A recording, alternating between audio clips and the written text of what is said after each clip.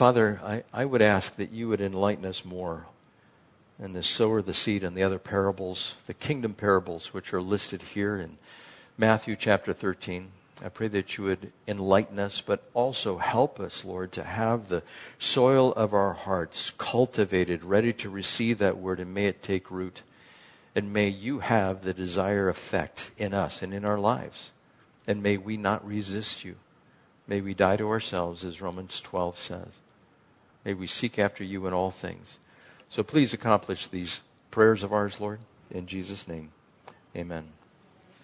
So in Matthew chapter 13, we have the sower of the seed, the wheat and the weeds, the mustard seed, the parable of the yeast, the hidden treasure, the pearl, and also the net. Now, the parable of the sower, I read through that, and I'm just going to read through it again all the way down through the explanations of it. So we'll do that. Verse 1 of chapter 13. That same day, Jesus went out of the house and sat by the lake. Such large crowds gathered around him that he got into a boat and sat in it while all the people stood on the shore. Then he told them many things in parables, saying, a farmer went out to sow his seed. As he scattered the seed, some fell on the path, and the birds came and ate it up. Some fell in rocky places where it did not have much soil. It sprang up quickly because the soil was shallow. But when the sun came up, the plants were scorched, and they withered because they had no root. Other seed fell among thorns, which grew up and choked the plants. Still other seed fell on good soil, where it produced a crop, 160 or 30 times what was sown. He who has ears to hear, let him hear. The disciples came to him and asked, why do you speak to the people in parables? He replied, the knowledge of the secrets of the kingdom of heaven have been given to you, but not to them. Whoever has will be given more, and he will have an abundance. Whoever does not have, even what he has will be taken from him. This is why I speak to them in parables. Though seeing, they do not see. Though hearing, they do not hear or understand. In them is fulfilled the prophecy of Isaiah. You will be ever hearing, but never understanding. You will be ever seeing, but never perceiving. For this people's heart has become calloused. They hardly hear with their ears, and they have closed their eyes. Otherwise, they might see with their eyes, hear with their ears, understand with their hearts, and turn, and I would heal them. But blessed are your eyes because they see, and your ears because they hear. For I tell you the truth, many prophets and righteous men longed to see what you have seen, but did not see it, and to hear what you hear, but did not hear it. Listen then to what the parable of the sower means. When anyone hears the message about the kingdom and does not understand it, the evil one comes and snatches away what has been sown in his heart. This is the seed sown along the path. The one who receives the seed that fell on the rocky places is the man who hears the word and at once receives it with joy. But since he has no root, he lasts only a short time. When trouble or persecution comes because of the word, he quickly falls away. The one who receives the seed that fell among the thorns is the man who hears the word, but worries of this life and the deceitfulness of wealth choke it, making it unfruitful. But the one who receives the seed that fell in the good soil is the man who hears the word and understands it. He produces a crop yielding 160 or 30 times what was sown. And I gave to you last week, the seed is the word of God, the birds are Satan, the soils is or are the heart. The path, of course, is the hard path. This person has no interest in receiving the words of the gospel. Doesn't want to hear it, is an atheist, just ixnay that, don't even talk to me about it, I am done. That is 25% of those who hear the gospel. If you go out, 1 out of 4 is going to just not want to hear it, according to this parable. Now again, I need to give this caveat. I don't know if these percentages, these numbers, these fractions are accurate, but they certainly could be. And so we want to keep that in mind. The rocky path is the open heart. The seed germinates, but when persecution comes, well, it just withers away and the person does not exercise their faith and they fall out of fellowship with God, so to speak. And there's a question whether or not they were ever even saved. I have a tendency to think that they weren't even saved. But they did receive the word with gladness, with eagerness. And they even dwelt among the saints for a period of time. That period of time, just like the next example here, the seed that comes up with the weeds, that period of time can be moments, It can be days. It can be years. We don't know how long that actual time can be.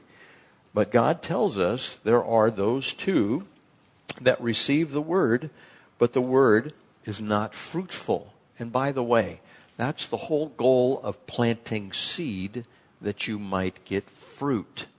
So this could also be a parable of the production of fruit, which is the works in the life of the believer.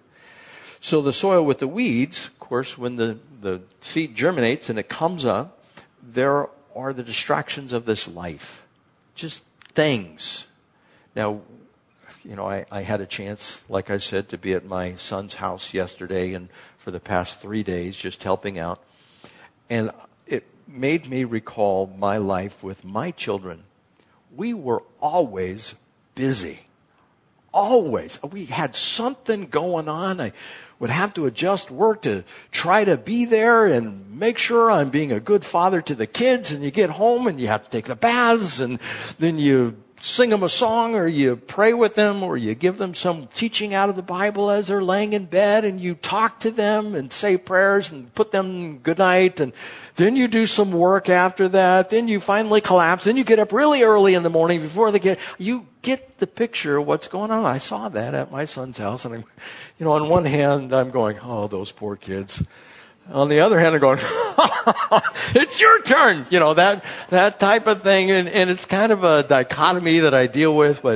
And when the kids say things, like I'm going to give you an example. My youngest grandson, I don't know his age. I think he's like 5 or 6. And this kid never stops. Never. And he has his own attitude. He is his own boy. Let me tell you. And his mom, my daughter-in-law, turned to him, and I was putting together some IKEA furniture there, and she goes to him and says, well, Drake, you want to help Papa and Kaylee's my other granddaughter, put together some furniture? And he's just looking down, and he goes, never. Okay, never. He doesn't want to do that. And on the other hand, he wants to play Legos so all of that, you're just always involved in their lives, and it's just great. It's wonderful. So you get busy of the cares of life. And we have a tendency to forget, God, I'll get with you. I'm busy right now. There's so many things to do. And if we add on top of that hobbies and pursuits on top of work, well, God really gets pushed out to the side. And then there are those who, I got to make money. I got to have my retirement. I got to make sure everything is set up. And they work and work and work. And by the time they get everything saved up, they usually die because they killed themselves in order to get rich to have a nice retirement. And there is no retirement because they killed themselves. And the Lord is able to provide for us. In Matthew chapter 6, verse 33 says, do not worry about that. The Lord will take care of that if you seek first the kingdom of God. But those people who pursue the money, the wealth, the riches, and the cares of this life, it drags them away, and they end up becoming unfruitful when it comes to their relationship with God. Then there's the fourth type, the cultivated soil. The soil that has been prepared. Now, how do you prepare your heart to receive the word? What is necessary for the preparation? Now, here, Jesus is talking, and he gives us the parable. Then he gives us a little section, a parenthetical section. Then he gives us the explanation. And he basically tells us in that parenthetical thought there, the problem was pride. If you go back and read it, that's what he's talking about. Pride keeps us from receiving God's word. Pride keeps the individual from admitting they're a sinner, because everybody wants to think, I'm a good person. What does God say about good people? There are none. And he's the only one that is good. And so we want to think ourselves more highly than we ought, Scripture says. And God wants us to have a sober view of ourselves, which would drive us to the point of humility. That's where you can receive God's word. If you think you're something when you're nothing, you're deceived. If you know you're nothing, and God says, because of that I'm going to make you something, then you're on good standing. And that's the way God wants us to be. When we read His Word and the Word says, don't or do, we want to follow those commands. Whether it's in the imperative mode, like a command, like do this now, or I think this would be a good idea for you to follow this path. We should follow the things that the Lord wants us to follow. So this idea of the seed falling on good ground, falling on bad ground, not germinating or germinating, that's all good, but the goal of throwing the seed is producing fruit. And so we need to look at several aspects of this. And there is, I believe, a main meaning to each one of the parables. And then there are subsets of things that it could mean, or you would meditate on it and go, well, it could also mean this. Like, for instance, the 25% who receive the gospel or get the gospel don't want to hear it. Well, that's like a subset. But the main meaning of the passage is most will not receive the gospel. That's the point. And most being 75% do not have it in such a way that it lasts their whole life. They will fall away. So this idea of producing fruit, in Matthew chapter 21, verse 18, this is how important fruit production is to God.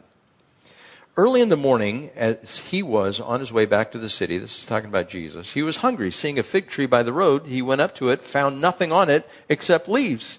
Then he said to it, may you never bear fruit again. Immediately, the tree withered.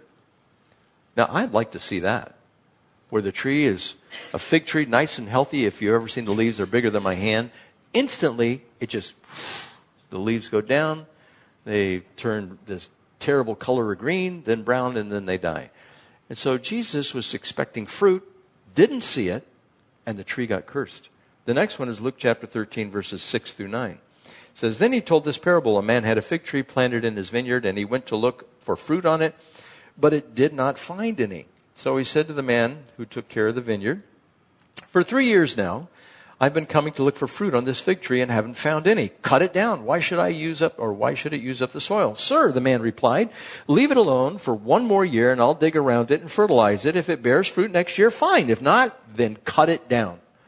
So every tree or every branch that does not produce fruit, he cuts off. It is no longer abiding in the vine. It is the parable of the sower of the seed, the one who gets choked out by persecution, or the one who gets choked out by the cares of this life and the pursuit of riches. It's the same thing. God is interested in having fruit be born to those who receive the gospel. And we will know each other by our fruit. Scripture says that. We will even know false prophets by their fruit. Matthew 7, that we already covered, says, watch out for false prophets. They come to you in sheep's clothing, but inwardly they are ferocious wolves. By their fruit you will recognize them. And it's how they act, what they teach. If they're teaching 85% truth and 15% error, that's kind of like, let me put 1 drop of arsenic in this cup of water. It does no good. You want the pure milk of the word. You want it to be untainted. And so if there's an improper doctrine, the person needs to be called out. And by the way, that pertains to me as well. If I deliver to you some doctrine, if I just started to go way off, you need to come to me and say, hey, I think you're a little way off. And I'll say, really? It's never happened before. Please enlighten me. You know, I say that in jest, but if I'm off, I need to be held to account as well. The Apostle Paul was held to account by the Bereans in Acts chapter 17, verse 11. The Bereans were more noble than those at Thessalonica, for they received the word with eagerness, and they examined the scriptures daily to see if what Paul said was true. So they were testing him. If at any time I get off on a doctrine or a practice, and you see it, you need to come to me and you need to tell me, and hopefully, Lord willing, I'll be humble enough to receive it and say, I was wrong. And I've done that in the past. I have been wrong.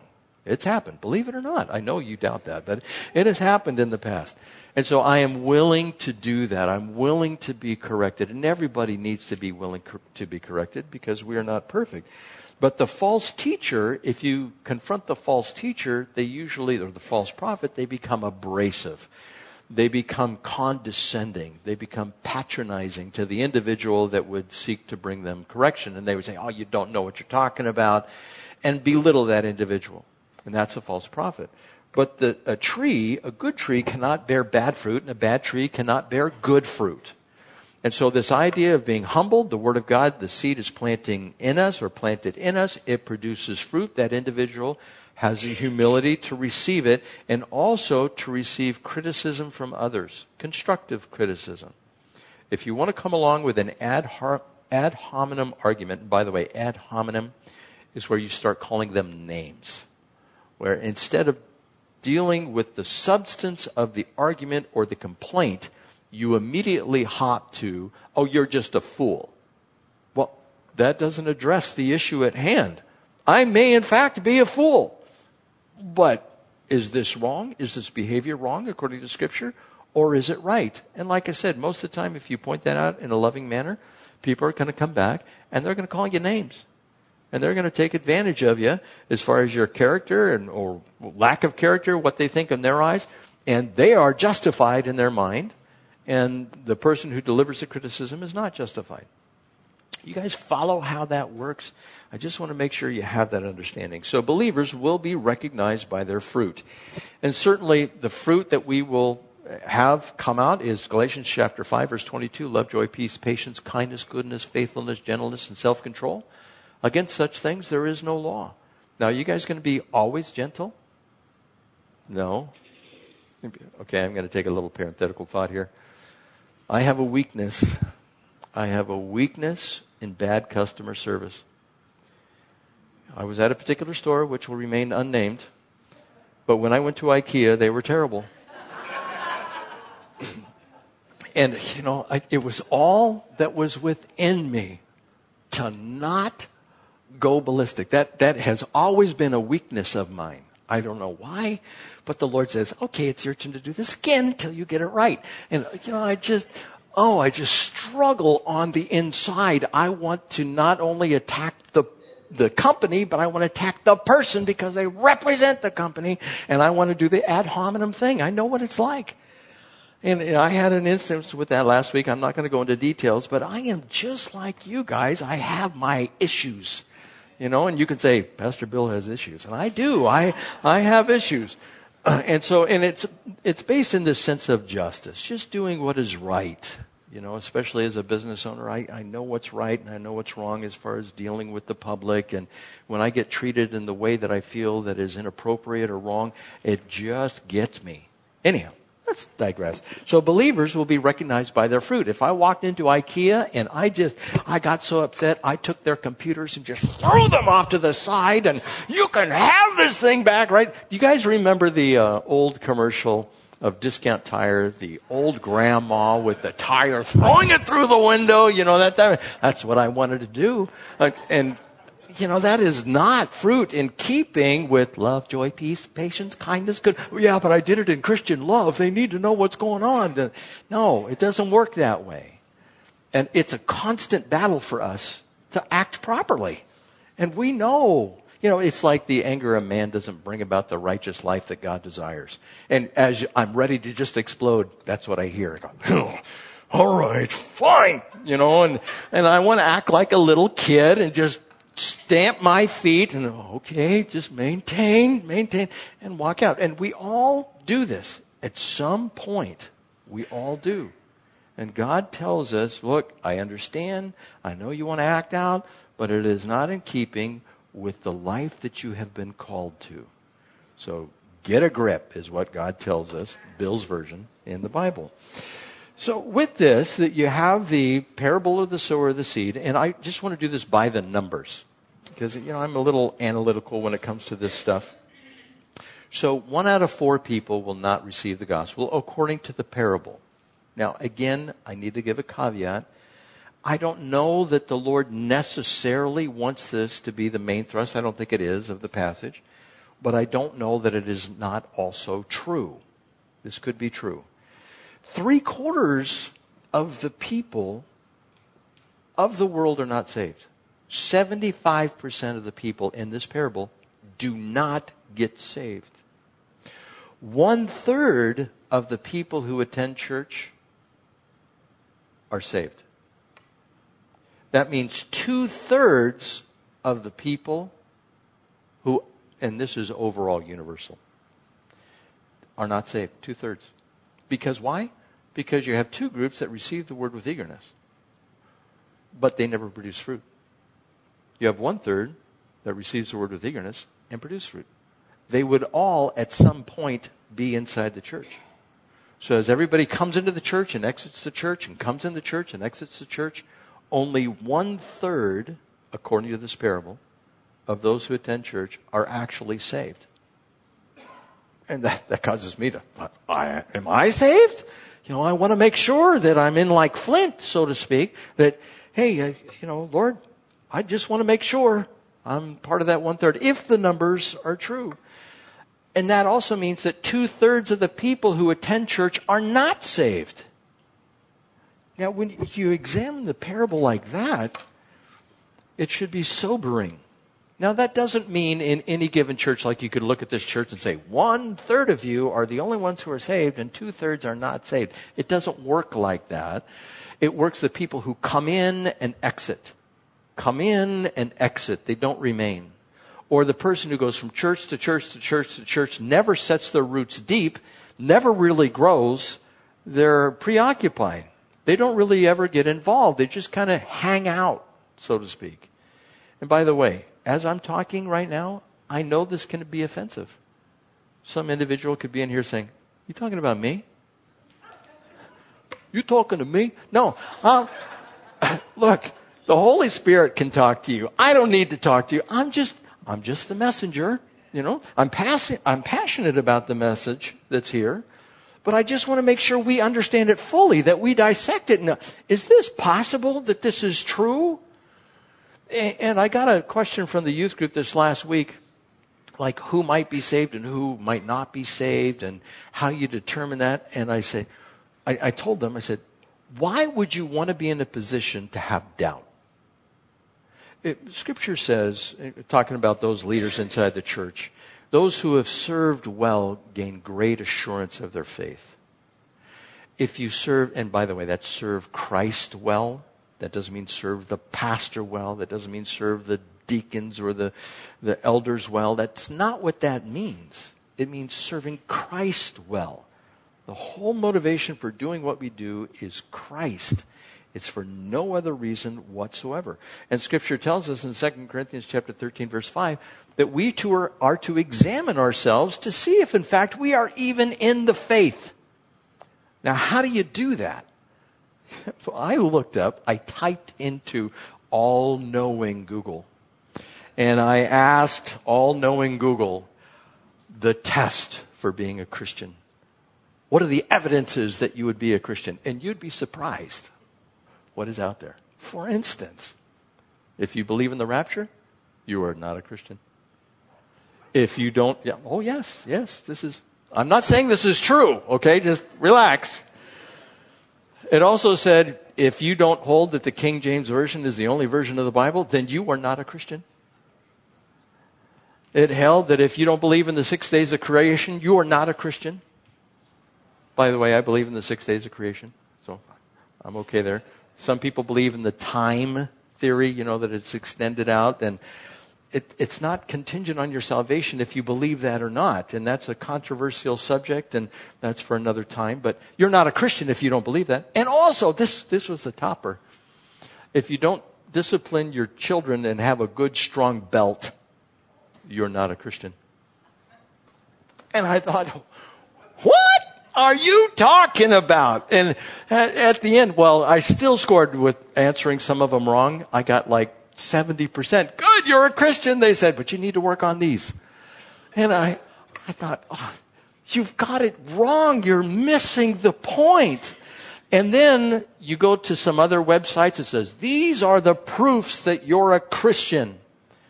And they would be giving to the church. They would be praying. They would be reading your Bible. They would be going to Bible study. they would be giving to the poor. You know, Mormons do that. It doesn't make you a Christian just because you do those things. And I couldn't believe that most of what was spelled out in the Scripture as far as who is a Christian and who isn't a Christian is by what you do. And I thought, wait a second. Ephesians chapter 2 verse 8 says, you are saved by faith. You are saved by the grace of God and not by works, lest any man should boast. Now, if you're saved by faith through grace, and that is a gift, you will produce the works. It will happen. But the works don't save us, and I couldn't believe that all of these websites were saying you have to have all these works. Then I ran across one out of about 20, and this is what they said. A Christian, therefore, is someone who recognizes that they have turned their backs on God, recognizes that out of his love for us, God has reconciled us to himself through the death of his Son, and turns back to God and believes God's promise of forgiveness, putting their trust in Jesus Christ and his death on their behalf. They got it right. But it was 1 out of 20. And I thought, how sad that we put this yoke on people. And we're so worried about the works. And look, works, they're very important. I don't want to dismiss that. But it's trusting in Christ, abiding in the vine, having a relationship with him. It's not the doing. Me going to Africa is not going to give me a little feather in my cap to get me saved. Far from it. Preaching to you guys and teaching you guys is not going to get me saved. It's me trusting in Christ for salvation. I want to do those other things because I am saved, just as you. Do the works for those who are out there, who help those who are in need of help, who truly need help, and you find out who those are. You take time, you expend money and capital to do it. That's it. You can tell the fruit is a result of you recognizing the humility that God has allowed to come into your life, in my life, and then he says, good, you're perfect, I can use you, you think you're nothing, great, that makes you something in my eyes, and therefore I want you. It's the individual, and he gives that parenthetical thought, the one who would not hear, the one who would not see, the one who would not change their mind. And so when the Word of God goes out, it's an offense to our flesh, but to our spirit, we soak it up. And that's why God calls us to crucify the flesh, offer our bodies as living sacrifices. Now, who's going to get it right? No one. No one's going to get it right 100%. I remember Mike McIntosh, who was my pastor for years. He said, you know, when you become a believer, you're not going to become sinless, but you will sin less. Oh, okay. And that's like, okay, I get it. We're going to always struggle up until the time we die. Why? Because we are tied to this body of flesh. That's why Paul cried out, who will deliver me from this body of death? So going on with this, the point, the condensed intent of this particular parable is most will reject the gospel of Jesus Christ. Only a few will find it. May all of us in here be part of those few. Now we go on to the parable of the weeds. Jesus told them another parable. The kingdom of heaven is like a man who sowed good seed in the field, but while everyone was sleeping, his enemy came and sowed weeds among the wheat and went away. When the wheat sprouted and formed heads, then the weeds also appeared. The owner's servant came to him and said, Sir, didn't you sow good seed in your field? Where then did the weeds come from? An enemy did this, he replied. The servants asked him, Do you want us to go and pull them up? No, he answered, because while you are pulling up the weeds, you may root up the wheat with them. Let both grow together until the harvest. At that time, I will tell the harvesters, first collect the weeds and tie them in bundles to be burned. Then gather the wheat and bring it into my barn. Now the word weed here, they could not discern the difference between the wheat and the weed until it headed. until the fruit came out. It all looked the same. But the heads still looked similar. Now, we have some pictures to show you. This is a picture of wheat. See that? Now, when you see it when it's green, it's kind of cool, the way the seeds match up in there. And when you see if one kernel of wheat is sown, how many kernels do you get back? 60, 30, or 100 times that which is sown. And that's what you see there. So one seed produced not only one stalk, but several stalks, and the harvest is abundant. That's why God says if the word of God falls in your heart and it returns 100-fold what was sown, that means all of the stalks that come up from one plant, you could have 100 seeds. That's great. You could have 60 seeds. That's great. You could have 30 seeds. That's wonderful. All of that is good. But then there's some that comes up that the enemy sows, and it looks just like wheat before it heads. It's called darnel. That's darnel. The grass plants look exactly the same until that fruit comes out. So when they're talking back then in the agrarian society of darnel as opposed to wheat, now look at the two together. Now you can see the difference. They're similar, but they're different. They're similar in the way that they sprout up. And when God talks about the seed being sown and germinating, you wouldn't be able to tell that from the wheat which actually gets produced, although the seed that is being produced in the first parable is all God's word. But there are other seeds which are being sown amongst the wheat as well. So you get the understanding of the parable that the people would have understood back in the time of Jesus. Well, the harvesters said, do you want us to go and pull up while the wheat is still in the ground, still green, it hasn't dried out yet? Do you want us to pull that up? And Jesus says, no, don't do that. Now he gives an explanation of this in verse 36. He says, then he left the crowd and went to a house. His disciples came to him and said, explain to us the parable of the weeds in the field. He answered, the one who sowed the good seed is the Son of Man. The field is the world. And the good seed stands for the sons of the kingdom. The weeds are the sons of the evil one. And the enemy who sows them is the devil. The harvest is the end of the age, and the harvesters are the angels. As the weeds are pulled up and burned in the fire, so it will be at the end of the age. The Son of Man will send out his angels, and they will weed out of his kingdom everything that causes sin, and all who do evil. They will throw them into the fiery furnace, where there will be weeping and gnashing of teeth. And the righteous will shine like the sun in the kingdom of their Father. He who has ears to hear, let him hear. So the explanation says it's the end of the age. Now, are we at that point of harvesting? Not yet. So what point are we? We're the point where the enemy has sown the seed inside God's kingdom or in his church. In his church are those who are not wheat, who are darnel. If you go back to the first parable that's there, you have the two classes of wheat that never germinated. They germinated, but they never produced fruit. There was never a harvest that came from them. But also, in this particular field, are going to be weeds. That means inside the church, there are going to be individuals who are children of Satan. And they grow up together with those in the church who are believers.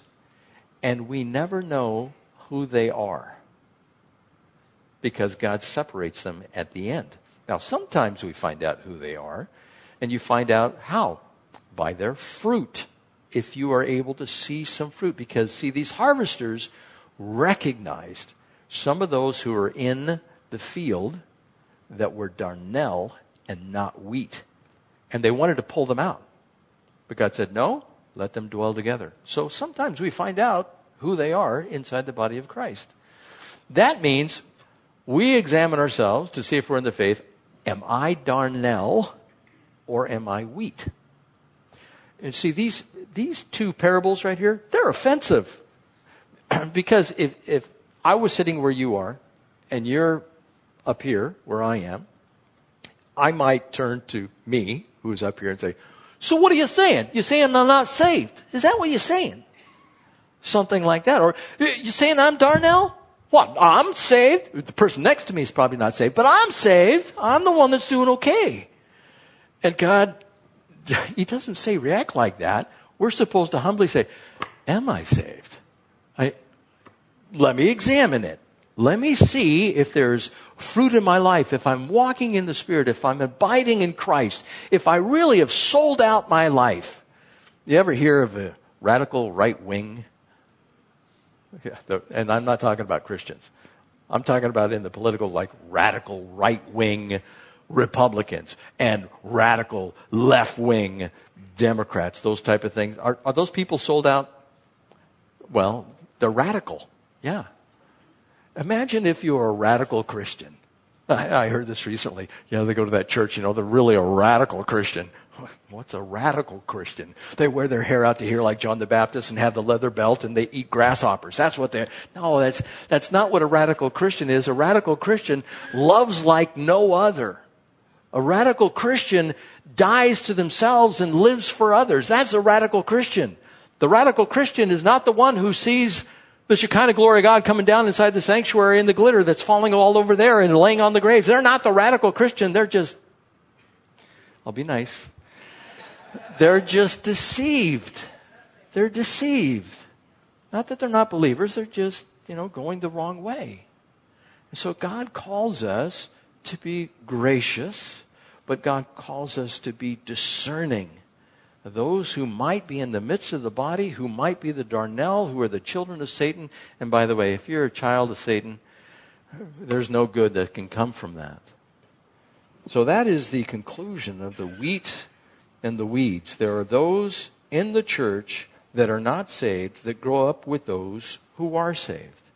Now going on the parable of the mustard seed, verse 31. He told them another parable. The kingdom of heaven is like a mustard seed, which a man took and planted in his field.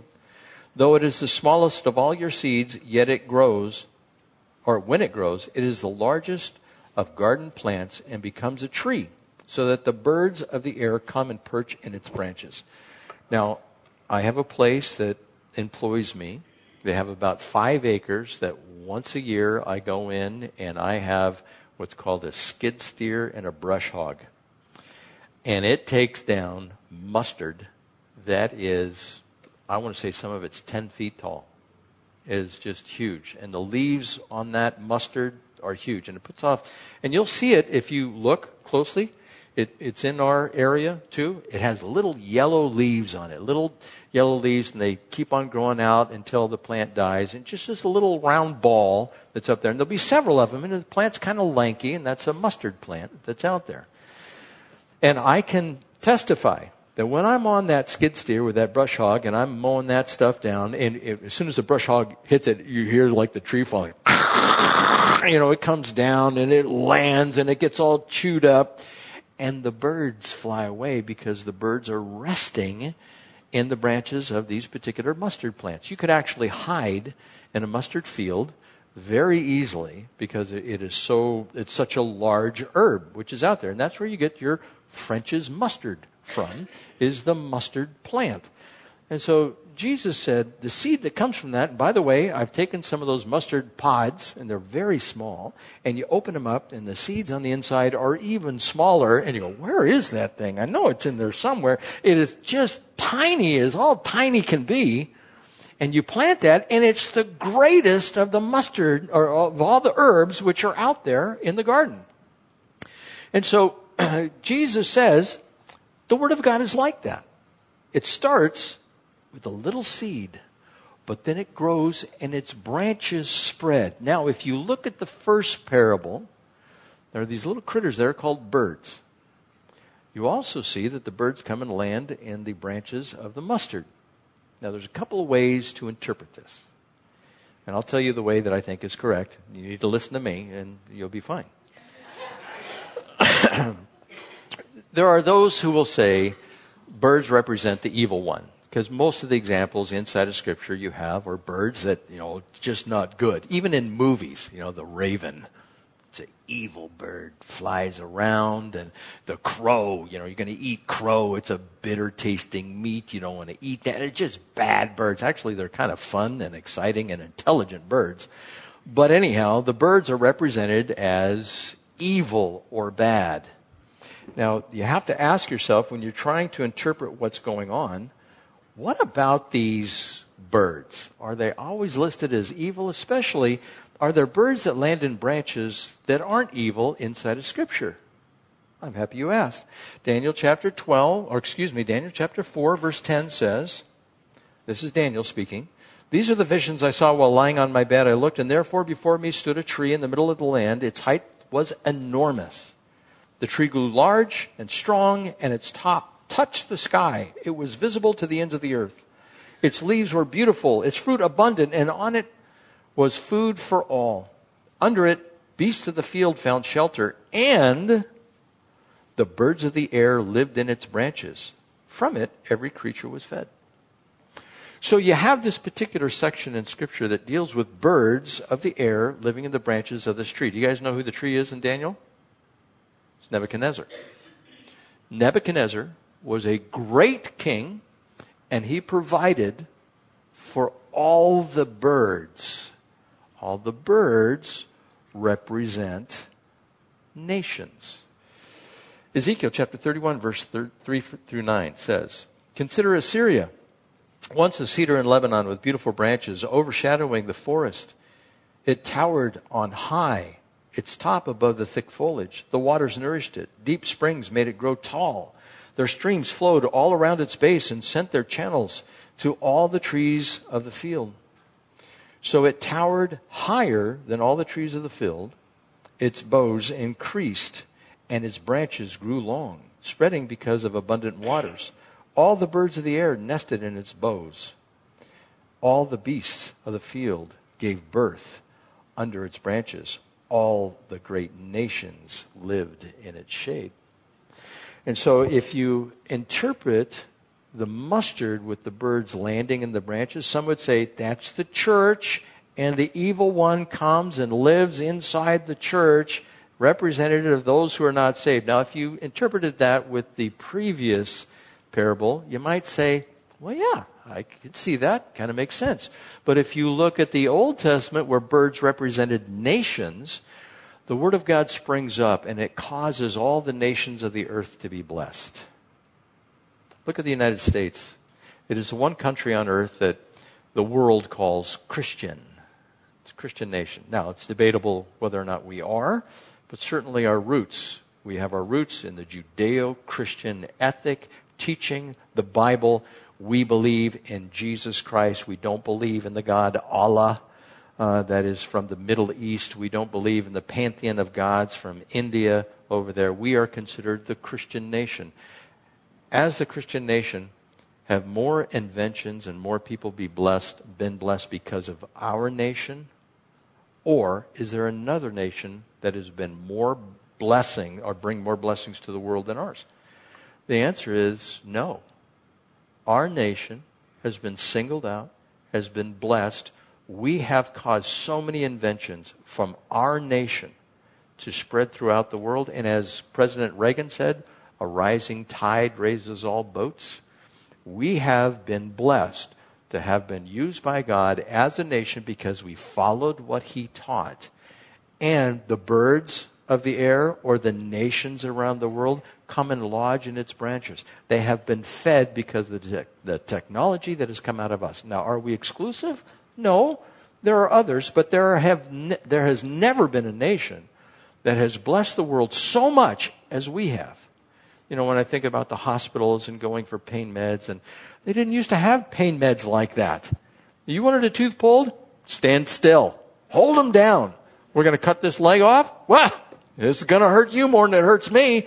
You know, and the things that we have, the technology, the food, I mean, we are so blessed.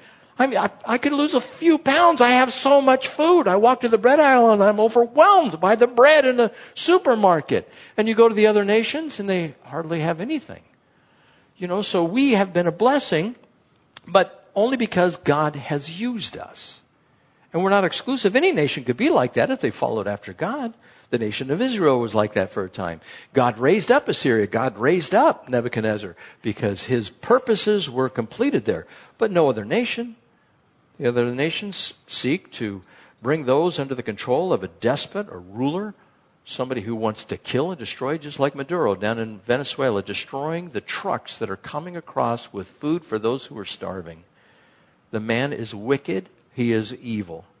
And there are those who are trying to support him, namely Cuba and Russia.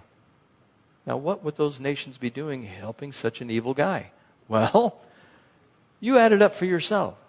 This is not something that we have to be discerning about. It's right in front of our face. So this idea, I digress, back to the parable of the mustard seed and the plant that grows. The nations have been blessed because the gospel has gone out. The whole world has been blessed. Now, I want to give you a statistic here. Christianity, Islam, secular, non-religious, agnostic, atheist, and Hinduism.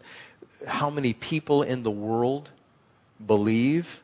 Christianity is the largest religion in the world. 2.3 billion people believe. And the world has been blessed because of it. And it was not like that before the coming of Christ. Islam, 1.8 billion people believe. The secular, non-religious, 1.2 billion.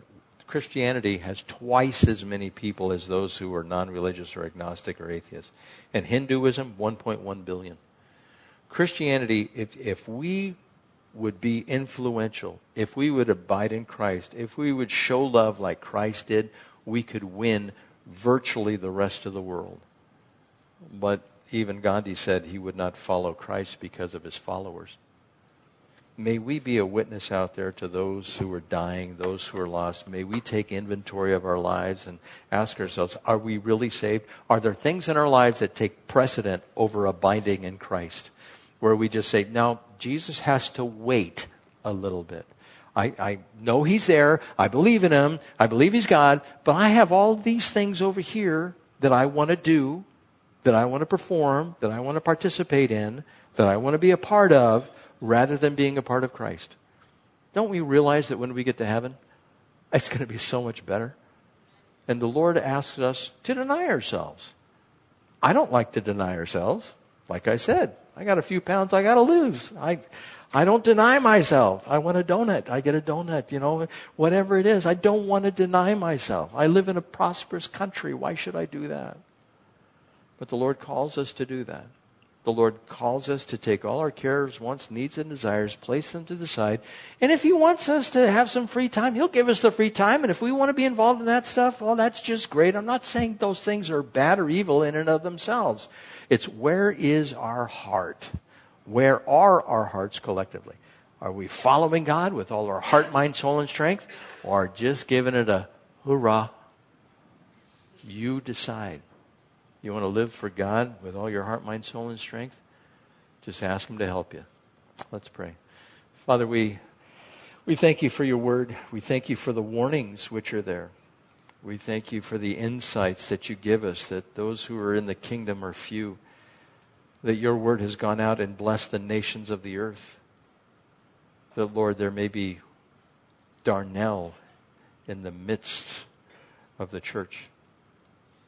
But, Father, you have called us to salvation. You have called us to be discerning. You have given us the tools to acquire that wisdom and to exercise it.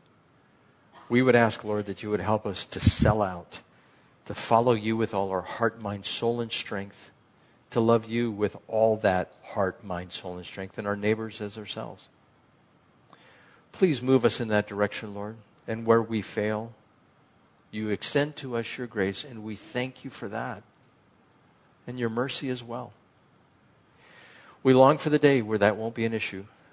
Until then, Lord, help us to endure for your sake. In Jesus' name, amen.